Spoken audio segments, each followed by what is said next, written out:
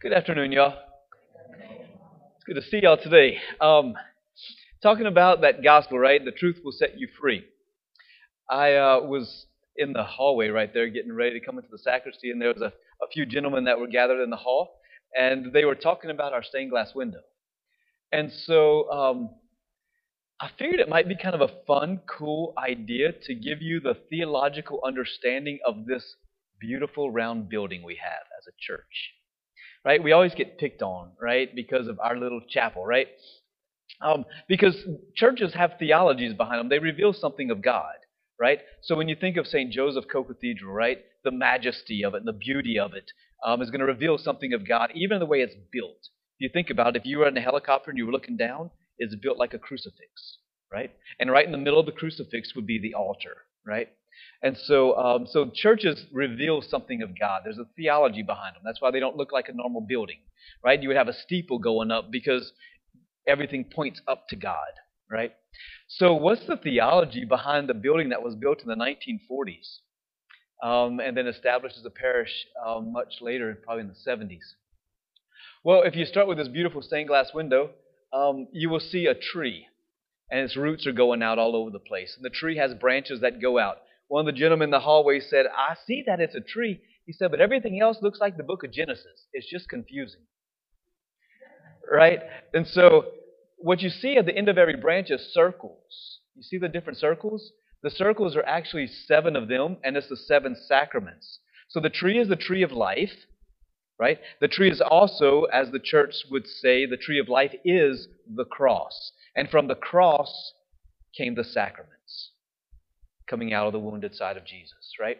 So you have the 7 sacraments, you have the tree of life, you have these long windows that go from top to bottom. There's 12 of them, symbolic of the 12 tribes of Israel, but more importantly, the 12 apostles. Now, I'm not sure how many individual panes there are. There's a whole lot of them, and I can't count that high because I failed remedial math 3 times. But there's a bunch of them, so I'm not sure what that's about. But you have 12 full windows for the 12 apostles, right, who give us the church. So incredible symbolisms all in here, and the variety of colors that are all over the place, right? Whenever you look at the roundness of the building, here and even in there, it would be symbolic of the spirituality of St. Teresa of Avila, the interior castle. Teresa of Avila saw that the interior life was like a castle, and it would go from one room to the next. I think there were 7 of them. They would go up. I could be wrong with that. But it was an ascent, a spiral. We ascend up to God, right? And that spiral takes you into different rooms of levels of purification, right? And so the roundness and the spiraling effect of our building is symbolic of the Carmelite spirituality of St. Teresa of Avila, the spiral ascent to God. Okay? Notice that over here, on the left side, there's 7 windows. This would have been the cafe back in the day, and it still is, but they didn't use this as a church. This was only a campus ministry. This was not a parish. You wouldn't have baptized your kids here. You wouldn't have got buried here. You wouldn't have got married here. It was just a campus ministry, little church parish. That's all it was. So this was cafe. But there was also symbolisms in this. You had 7 windows over here to your left, which was symbolic of the 7 sacraments again. And then you had 6 windows right there, which I think is symbolic of I know there's 7 days of creation, but God took a nap on the 7th day. So the 6 days of work that God made in the creation story would be the 6 windows here, 7 windows there. And then you also have the ceiling that goes low to high, right over here. So if you could look into the cafe, you would see it's lower there and its peak is over here.